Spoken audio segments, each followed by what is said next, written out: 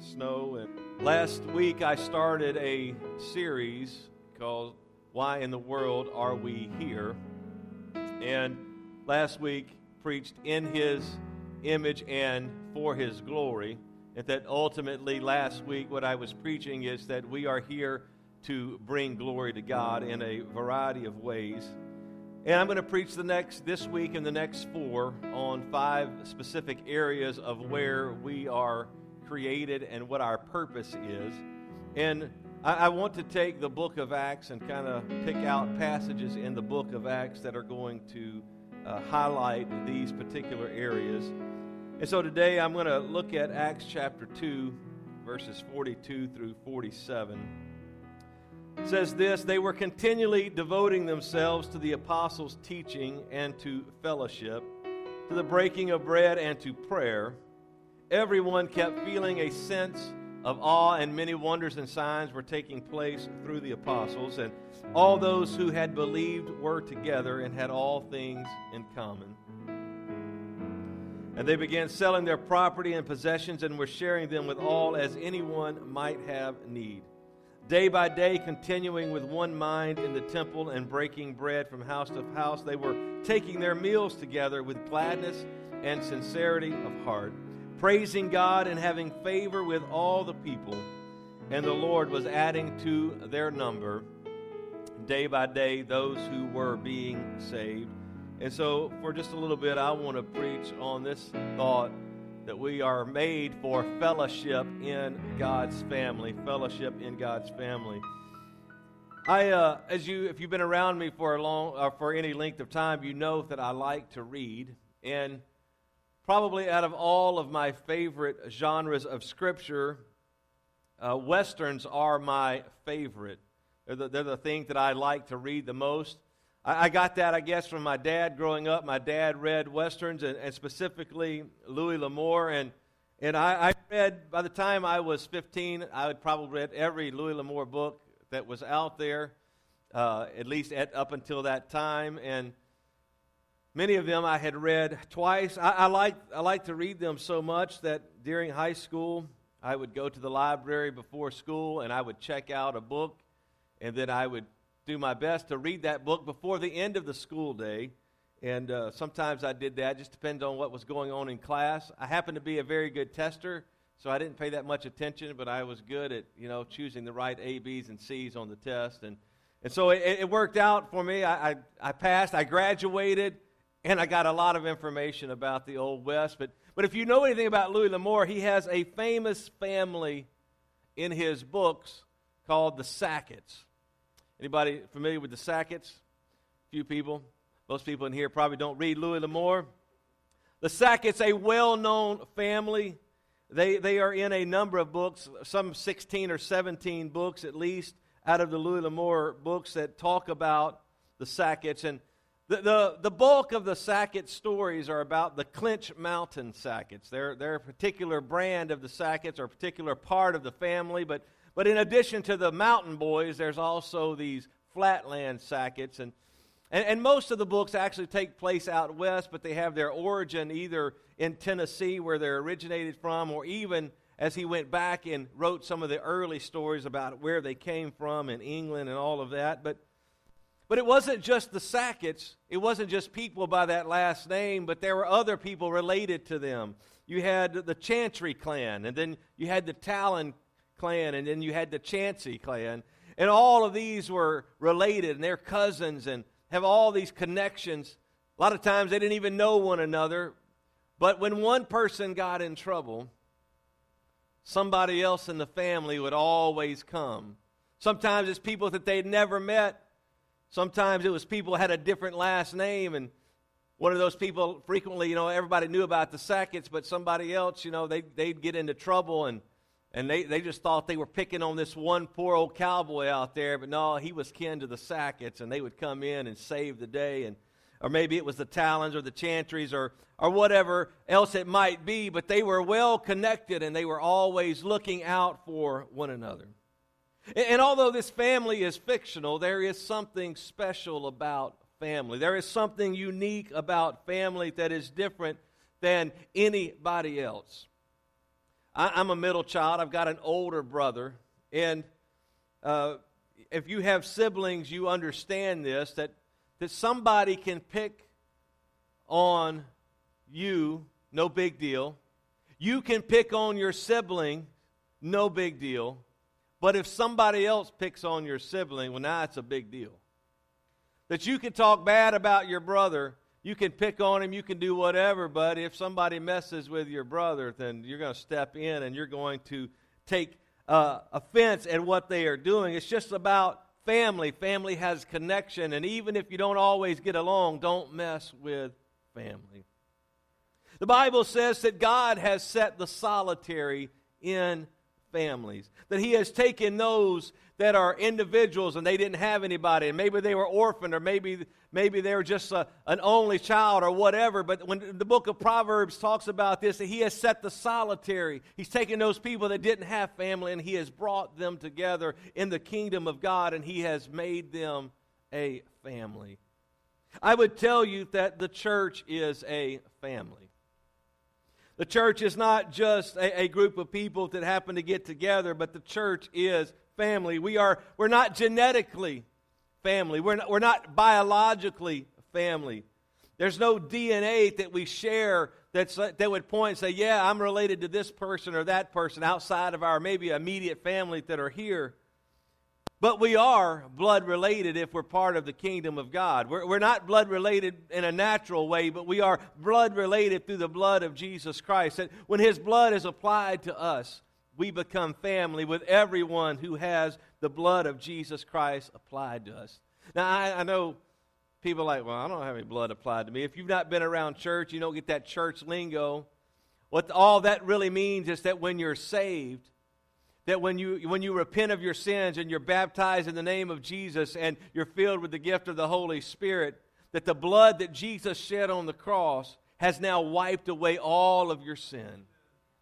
And it's not really applied to your life. You can't see it, but His blood has taken away every sin. It has wiped away all of that, and that connects us as part of His family.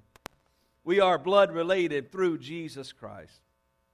And while everyone everywhere who is saved, they are in the family of God. Everyone, everywhere who is saved and is really in a relationship with Jesus is in the family of God. He has called those of us in close proximity to be in fellowship with a group of believers. And it is truth that I am just as much a part of the family of God as people in Indonesia who are saved. But I don't know the people in Indonesia. I will never see them this side of heaven. I won't know their name, and they won't know mine. But I know your name, and you know mine. And God has called us to be in fellowship with one another. And when we are in this fellowship with one another, it's called a local assembly or a local church, where people of like-minded and like precious faith, as the Bible says, comes together to worship God. And that binds us together and makes us family. Now, as you know about family, you have immediate family. Family, that's the people that your mom and your dad, the people that maybe you live in the same household with. And then you have extended family, and it's aunts and uncles, or maybe all of your cousins or nephews or nieces. They're extended family. And then you have distant relatives. These are people that you may not even know who they are, but they're out there somewhere. They share some level of DNA with you. They may show up at family gatherings or family reunions, but you don't really know them. And maybe it's your great Aunt Susie 3 times removed on your mother's side. I don't even know what that means. I still haven't figured. I'm 48, I'm twice removed over here. I don't know what that even means. If they're either family or they're not. But you have these different levels of family, but the family that's extended are very distant. When you get in trouble, guess what? They're really not coming to help you. They're not going to be there for you because you don't really know them. It's not really like the Sacketts, that if you don't know them, they won't even know that you have needs. They won't even know that you have difficulty. They won't even know how to help you if they knew about your problem. which is why we need a local church family that is gathered together, that is part of the people of God, that when you gather together in a place like this, and you know one another, and you know each other's weaknesses, and you know when people are struggling, you know when they need help, you can encourage them. It's why we gather together in this local body or this local fellowship. The passage that I read to you is a familiar passage. It is just after the birth of the church. In fact, it is the same day. It's just moments after this happens. On the day of Pentecost, 120 people in the upper room, tarrying and waiting for the promise of the Father that Jesus said, you've heard about this, I've told you about this, wait in Jerusalem until the promise comes. And when the promise came, it came with the sound of a mighty rushing wind that filled all the house where this 120 were. And the Bible says there appeared unto them cloven tongues like as a fire and set upon each of them, and they were all filled with the Holy Spirit and began to speak with other tongues as the Spirit of God gave them the utterance. Well, they're in town for this feast called Pentecost. There's a lot of people that have gathered in. It's one of the three traveling or pilgrimages that Jews would make, where they would come to Jerusalem for the feast.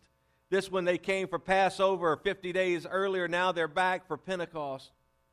And so you have all of these people that have gathered together to celebrate the Feast of Pentecost. And they hear this 120 speaking in all these different languages. The Bible lists some 15 or 16 different languages, and of course that attracts their attention. And when the Holy Ghost comes, not only are they talking in all these languages, but they're acting crazy enough that people think they're drunk. Peter steps out and he says, these are not drunk as you suppose, seeing it's but the third hour of the day, but this is that which was spoken by the prophet Joel. In the last days saith God, I will pour out my Spirit upon all flesh. And he preaches a message to the crowd that has gathered around. And as he gets down to the end of his message, the Bible says in verse 37 that they were pricked in their hearts and said unto Peter and to the rest of the apostles, men and brethren, what shall we do? And Peter tells them what they need to do. He says, repent and be baptized, every one of you, in the name of Jesus Christ for the remission of sins, and you shall receive the gift of the Holy Ghost or the Holy Spirit. And so this is by almost every standard, this is called the birth of the church. That the church is born here. The church isn't born in John. The church isn't born in Matthew, Mark, or Luke. The church is born here in Acts chapter 2 as the Holy Spirit is poured out. It is the birth of the church. And immediately after this is the text that I read. And from that text, I want to draw a few things to your attention. Our text gives us 4 commonalities. 4 things that this group of people called the church had in common. And then I'm going to give you 3 results of the fellowship that they had. The first common thing is this, is that they had common beliefs and salvation. They had a common belief in salvation. And I'm picking this up from verses 42 and 44, which says that they were continually devoting themselves to the apostles' teaching and to fellowship and to the breaking of bread and prayer. And then verse 44 says, and all those who believed were together. All of these are people who are believing. So here's the deal. They had this common salvation. Jude wrote this in his short epistle. He says, I was going to write to you about our common salvation. It's not common because it's just commonplace. It's common because it's what all believers should have in the same. They should all have this same salvation experience. And he says, I was going to write to you about this common salvation, but I had to write about something else. But what he tells us and what we see here is that there is only one salvation. That if you're part of the body of Christ, if you're part of the family of God, there is only one salvation. There's not multiple ways to be saved. People say, well, all roads will lead to heaven. That's interesting because only people that ever say that are people that have never been there. And anybody that tells you that all roads that lead to heaven probably are not going to make it. It would be like saying, well, every road will get you to Washington, D.C. I'm not sure why you want to go there except to see the Smithsonian and a few other things. Not every road is going to get you to Washington, D.C. In fact, every road won't get you to my house. And every road won't get you to your house. And every road won't get you to his house. There is only one way to be saved, and it is a common salvation. There is only one salvation, and there is only one Savior, and there is only one message of salvation. And what I find interesting, well, I find a lot of things interesting, but one of the things I find interesting about some of the people I talk to is they will say that this chapter, it is the birth of the church. The church is born. And it's pretty clear from Scripture what happened to get that birth of the church. Jesus talked about a new birth as well. And it ties in exactly, John 3:3 and John 3:5 tie in exactly with what Peter says in Acts 2:38.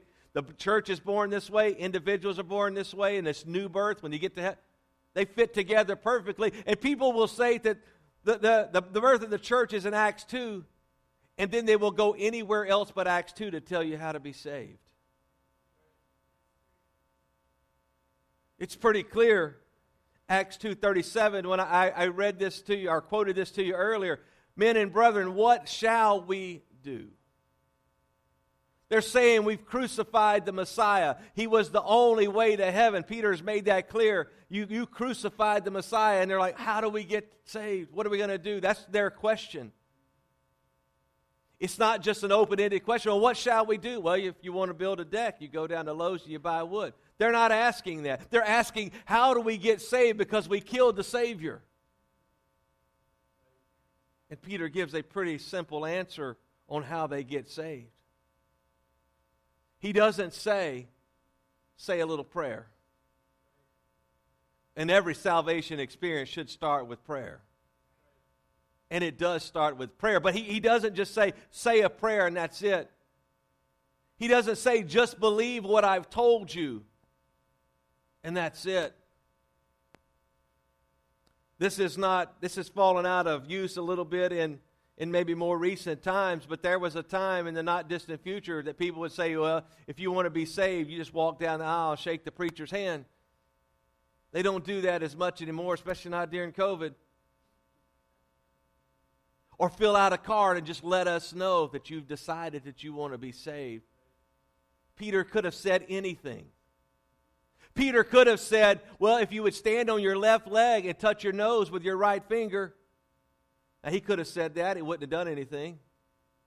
So he wasn't just making up stuff. He was telling people how they needed to be saved. And it lines up exactly with what Jesus told Nicodemus. You got to be born of water and of the Spirit if you want to see the kingdom of God.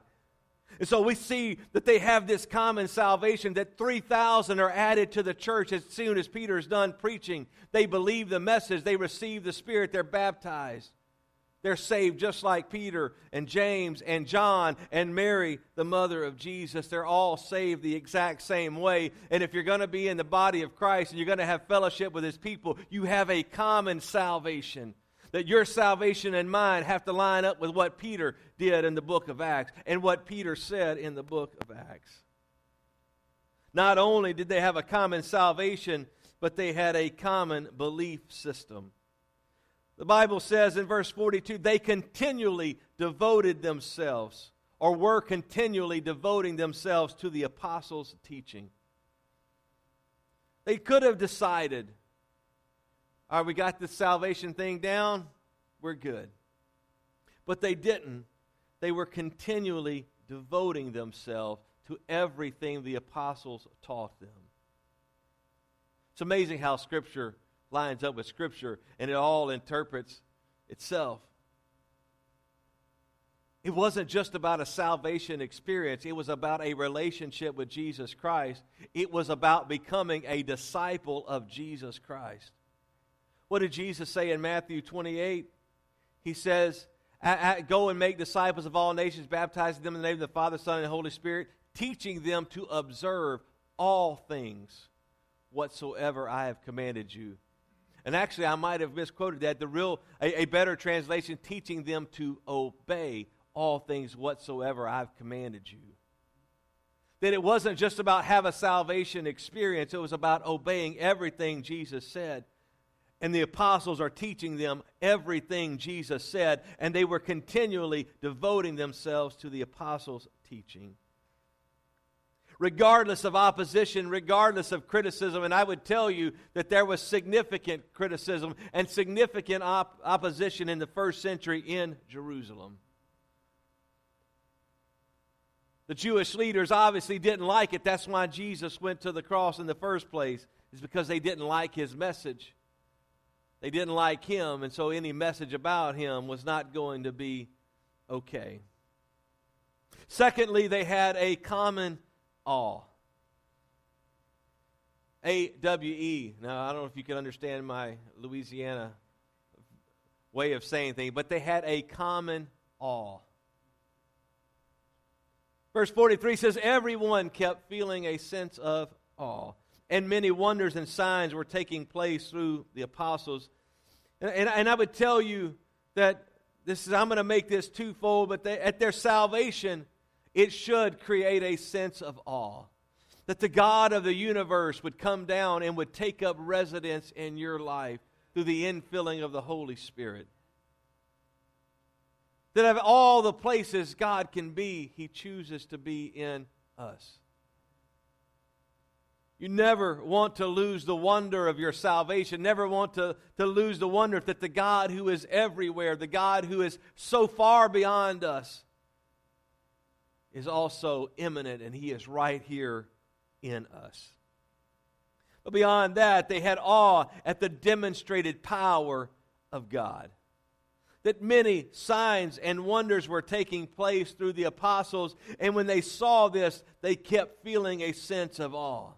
The Bible doesn't tell us what kind of miracles here in Acts 2 or how recently after this day of Pentecost that this was happening, but it just said there were signs and wonders taking place, and they kept feeling a sense of awe that every time God touched somebody and every time a blind person is able to see and a deaf person is able to hear and a mute person is able to talk, they're going, wow, look at what God has done. I would tell you that we don't see near enough miracles. And in fact, because we don't see enough miracles, we don't expect there to be any miracles. And so if God actually were to show up and do something miraculous, we would probably have a sense of awe. We would say, wow, look at what he has done. But it says many signs and wonders were done by the apostles, which means it should be common. And when it's common, it could have the possibility that we just get used to it. Somebody else got healed today. But I would tell you, never lose the wonder of the miraculous power of Jesus Christ to heal, and not only to save, but to heal and to deliver and to bring salvation, do anything and everything. We should expect it all the time, but never lose the wonder of his salvation. Jesus is a God of miracles. And when he does the miracles, it is a confirmation of his message. That when you preach the message of salvation and when you preach the truth of God's word, he shows up and does the miraculous. I've mentioned this before, but when he does the miraculous, it's a little glimpse of heaven here on earth. I mentioned this last week that when we get to heaven, there's no sickness, no pain, no sorrow, no death. There's no problems.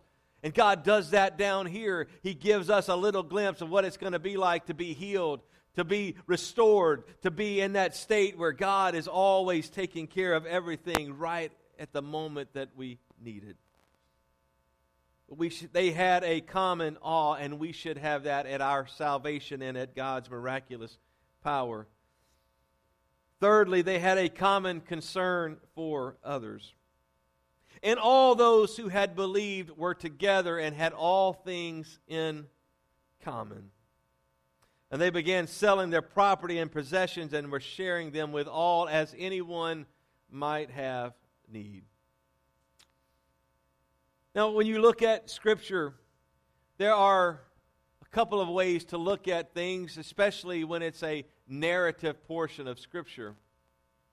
Acts is a narrative portion of Scripture. It is telling us what actually happened. And there are people that have great debates on whether narrative should be looked at as just descriptive, as in just telling you what happened, or it should be prescriptive and telling you what you need to do.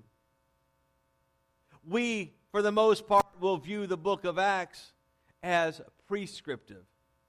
That if we're going to be like the apostles, guess what? We have to do what the apostles did. If you want to be a mechanic, then you have to do things that a mechanic does. Now, I've done a little mechanic work. I've been around a few people. But most of the time, a hammer is not something you use trying to fix your engine. I've seen it done. It usually didn't end up too good. So you can't do what a carpenter does if you're trying to fix an engine. Likewise, hammering a nail with a socket wrench is just not going to get the job done very well. And so if you're going to see what the apostles did and you want to get what the apostles got, you have to do what the apostles did. And so for the most part, I would tell you that the book of Acts is prescriptive. It's not just telling us what they did, but it's telling us what we should do. Now, with that said, the Bible says, and it's not of the apostles, it's of the people in Jerusalem, it says they sold all their possessions. They pooled all their money together and then they gave to people as they had need. The church of Jerusalem would later run into financial difficulty. And some would say their financial difficulty is because they sold all their stuff and pooled it together and people quit working.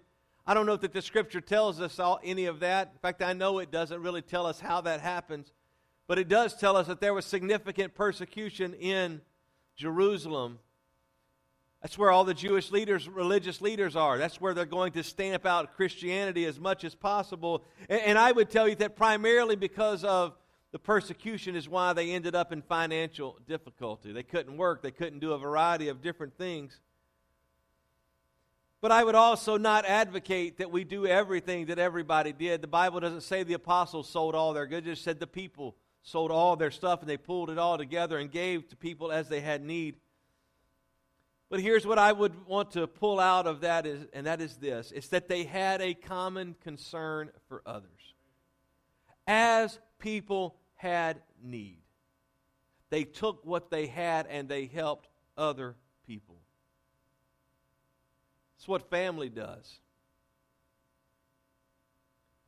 It's what even close friends do. When people have need, they give, they sacrifice, they help out people in need. And when we as a body of believers, a local assembly in fellowship together, and not only in God's family, but an immediate family of His believers, that we should have a common concern for others and should be looking to help them and do what it is that they have need when they have need.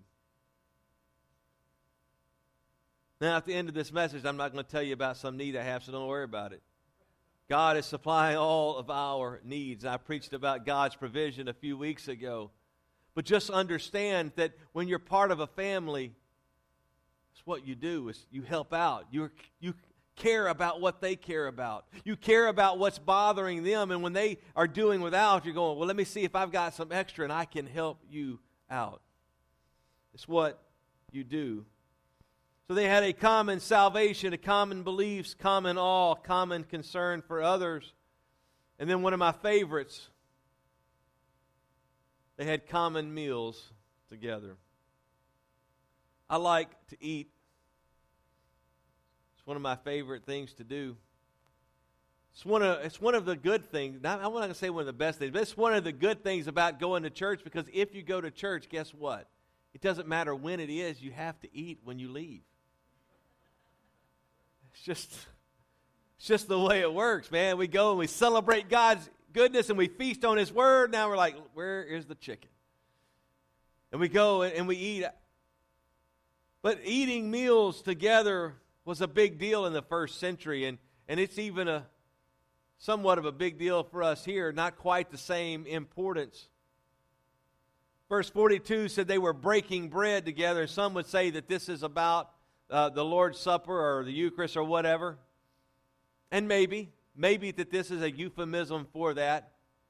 But we also know from verse 46 that they were eating together. They were taking their meals together with gladness and sincerity of heart.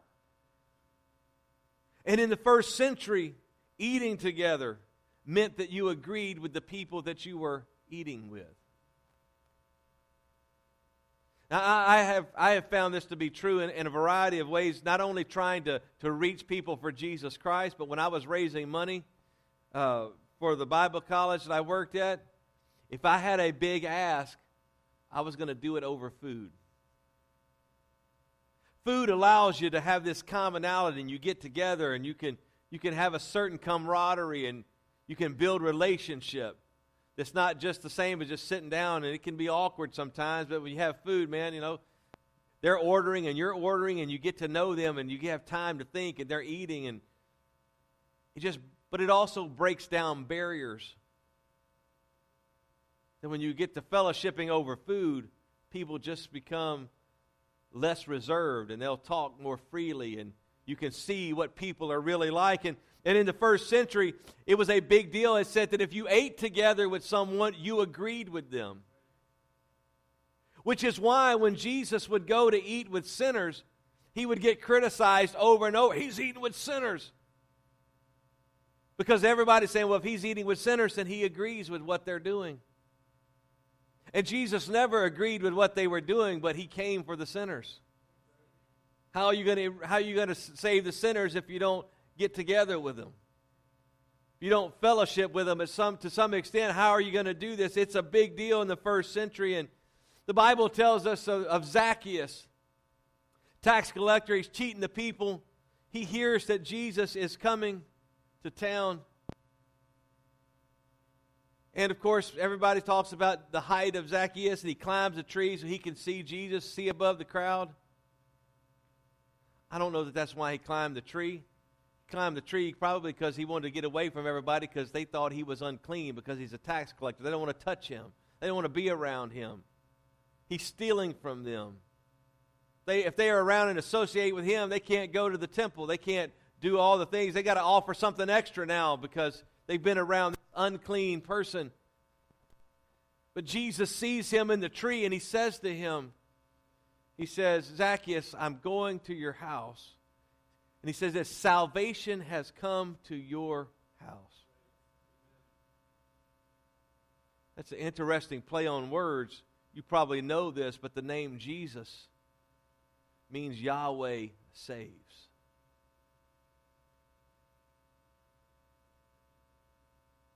Jesus is the Savior.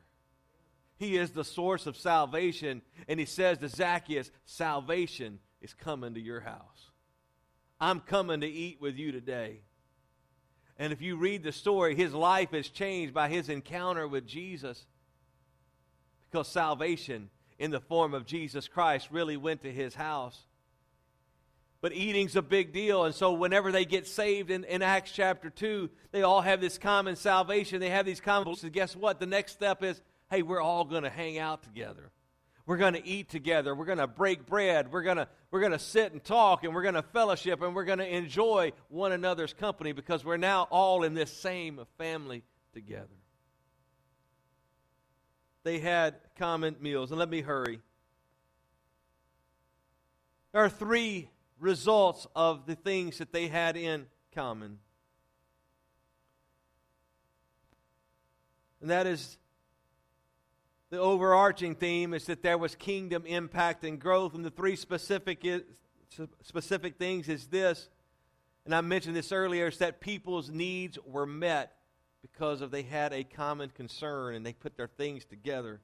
Verse 45, they shared with everyone as they had need. That when you belong to the family and when you are part of the family of God and you're part of a local assembly, your needs get met because your family takes care of their family. You take care of one another. But the second thing, and it's in verse 47, said they had favor with all the people. Now, obviously, they don't have favor with all. All doesn't mean every single person.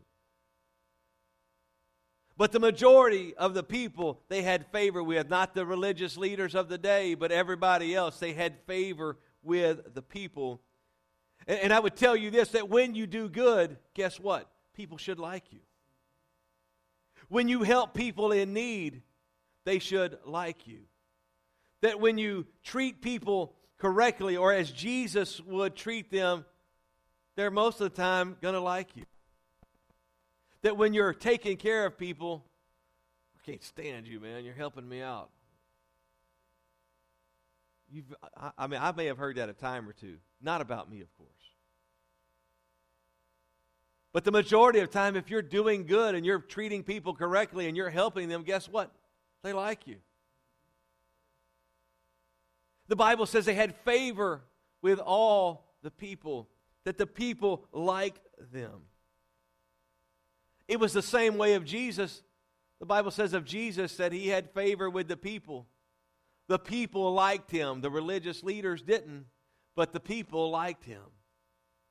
They liked his message. They liked what he did. They liked all the things about him. The religious leaders didn't like it because he contradicted them, and he was basically pointing out all of their flaws, and they didn't like that. And I would tell you, we live in an age right now, at least in the United States, where there's a lot of bad-mouthing of Christians, and sometimes maybe rightly so.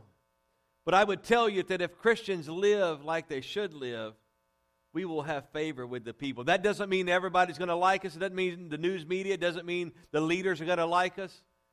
But the people that we're helping are going to like us.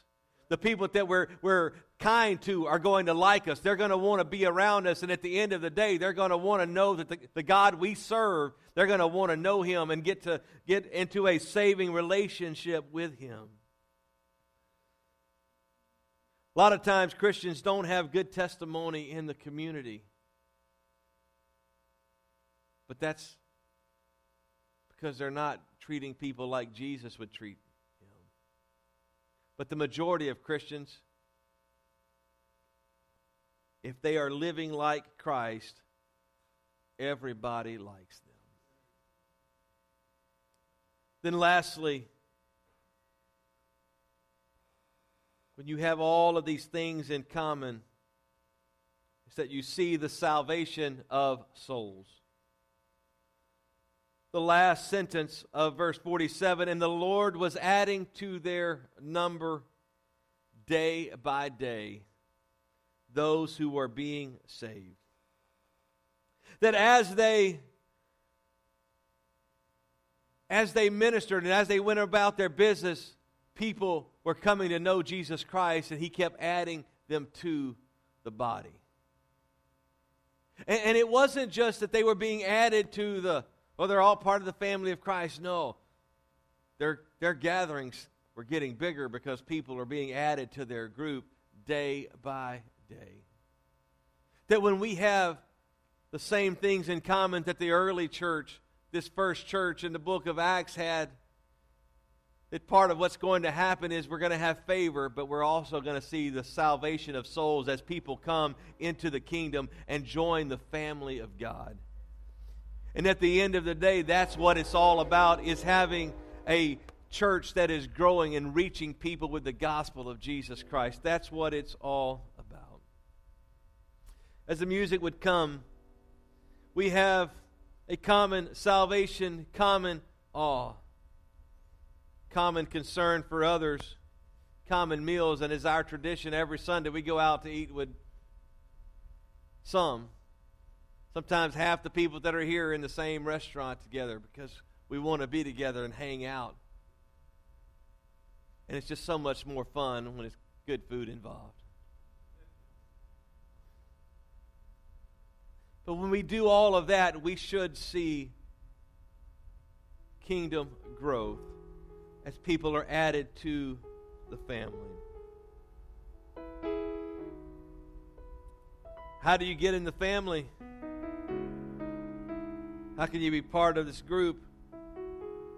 You can show up at a local church all you want. Doesn't make you really part of the family. There's only one way to get in the family, and I talked about that, and that is to identify with the death, burial, and resurrection of Jesus Christ. And we do that by following Him through His death and repentance, following Him through His baptism, or His burial through the waters of baptism, and following Him through His resurrection through the infilling of the Holy Spirit. And when you do that, then you can be part of the family of God. And really,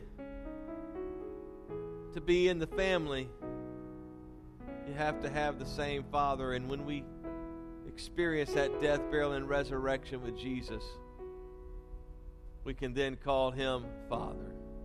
He becomes the head of our life and the head of our family. Proverbs 18:24. It's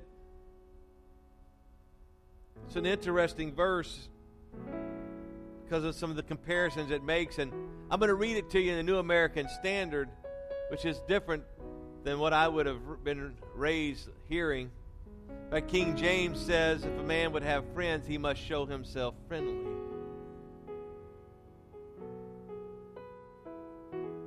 But New American Standard and other more modern translation says it this way: a man of too many friends comes to ruin. I mean, that's the opposite, really, almost of what you would expect if you raised on King James. But it goes on to say, but there is a friend who sticks closer than a brother.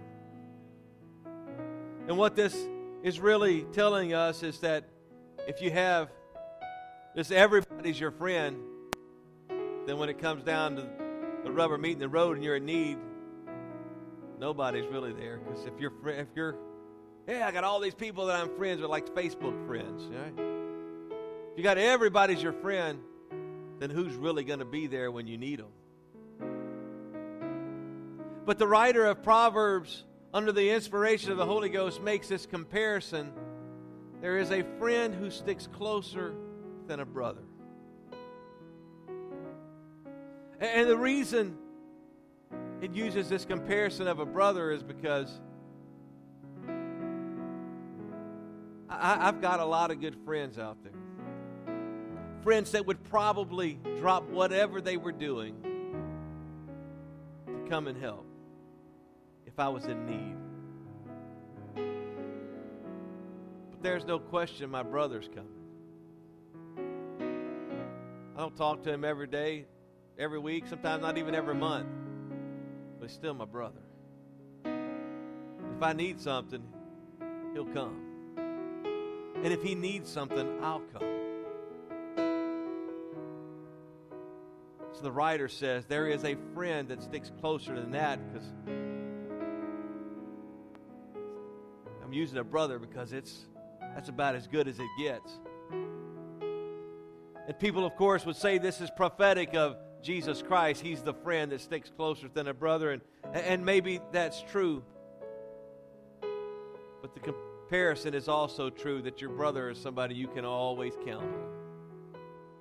Your brother is going to be there in time of need, and when you need help, they will be there. A local church is a large, immediate family that is part of the universal family of God. My immediate family is not any larger than the group that's here today, and on a normal Sunday, that group is much bigger than my just immediate family.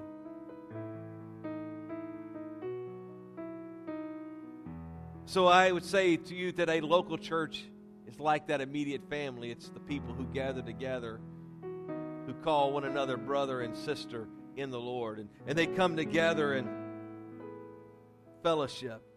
And they have a common salvation and common beliefs and a common awe at the wonder of God's miraculous power. And they have a common concern for one another.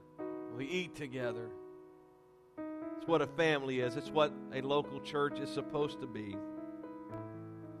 As you stand, I want to give you three things that I want you to take away from this. And And you probably haven't been following along on the app, but if you forget them, you can go to the church app, and they're in there, the sermon notes for today.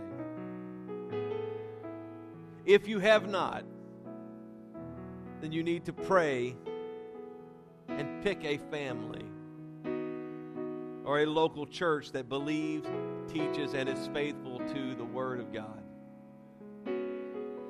Don't just pick a group because, oh, it's pretty cool over there and they do great things. There's a lot of cool groups out there.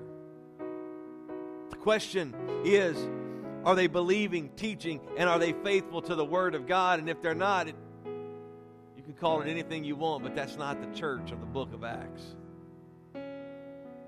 So pray and pick a family like that. And then secondly, demonstrate your love to your church family by being involved and by caring for one another and taking care of them and liking to be together. And lastly, be consistent in being in fellowship with your family. I'm so grateful for those of you that are here today that braved the weather. And it's not to say anything about those who are not able to be here today or chose not to come. You might have been the smarter ones. I had to be here anyway, so I was like, well, I got to be here to do online anyway. Might as well just let people come if they want to come. So thank you. But be consistent in being in fellowship with the family. The people you talk to the most are the people you're closest to. And the people you should be closest to are the people that are part of your family, especially those who are of the family of God. So would you just lift your hands, your voices right now, and would you thank God for a local body of believers? Lord, we love you. Thank you that you have brought us together, that you set the solitary in families, Lord. I thank you, Lord, that you have brought us together as a group of people. Lord, but we're not satisfied with being the size that we are, but we want to grow our kingdom impact. We want to reach other people with the gospel of Jesus Christ. We want to see hundreds, Lord, and even thousands come into your kingdom through what we're doing to become part of your family. Lord, be with us, I pray. Help us in the name of Jesus. You're my brother, you're my sister, so take me by the hand. Together we will work until he comes. There's no foe that can defeat us when we're walking side by side. As long as there is love, we will stand. You're my brother, you're my sister, so take me by the hand. Together we will work until he comes. There's no foe that can defeat us when we're walking side by side. As long as there is love, we will stand. You're my brother, you're my sister, so take me by the hand. Together we will work until he comes. There's no foe that can defeat us when we're walking side by side. As long as there is love, we will stand. God bless you. Thank you for being here. Stay safe on your way home. I plan on seeing you back on Thursday night for midweek discipleship. Once again, so glad you're here. Greet one another, and then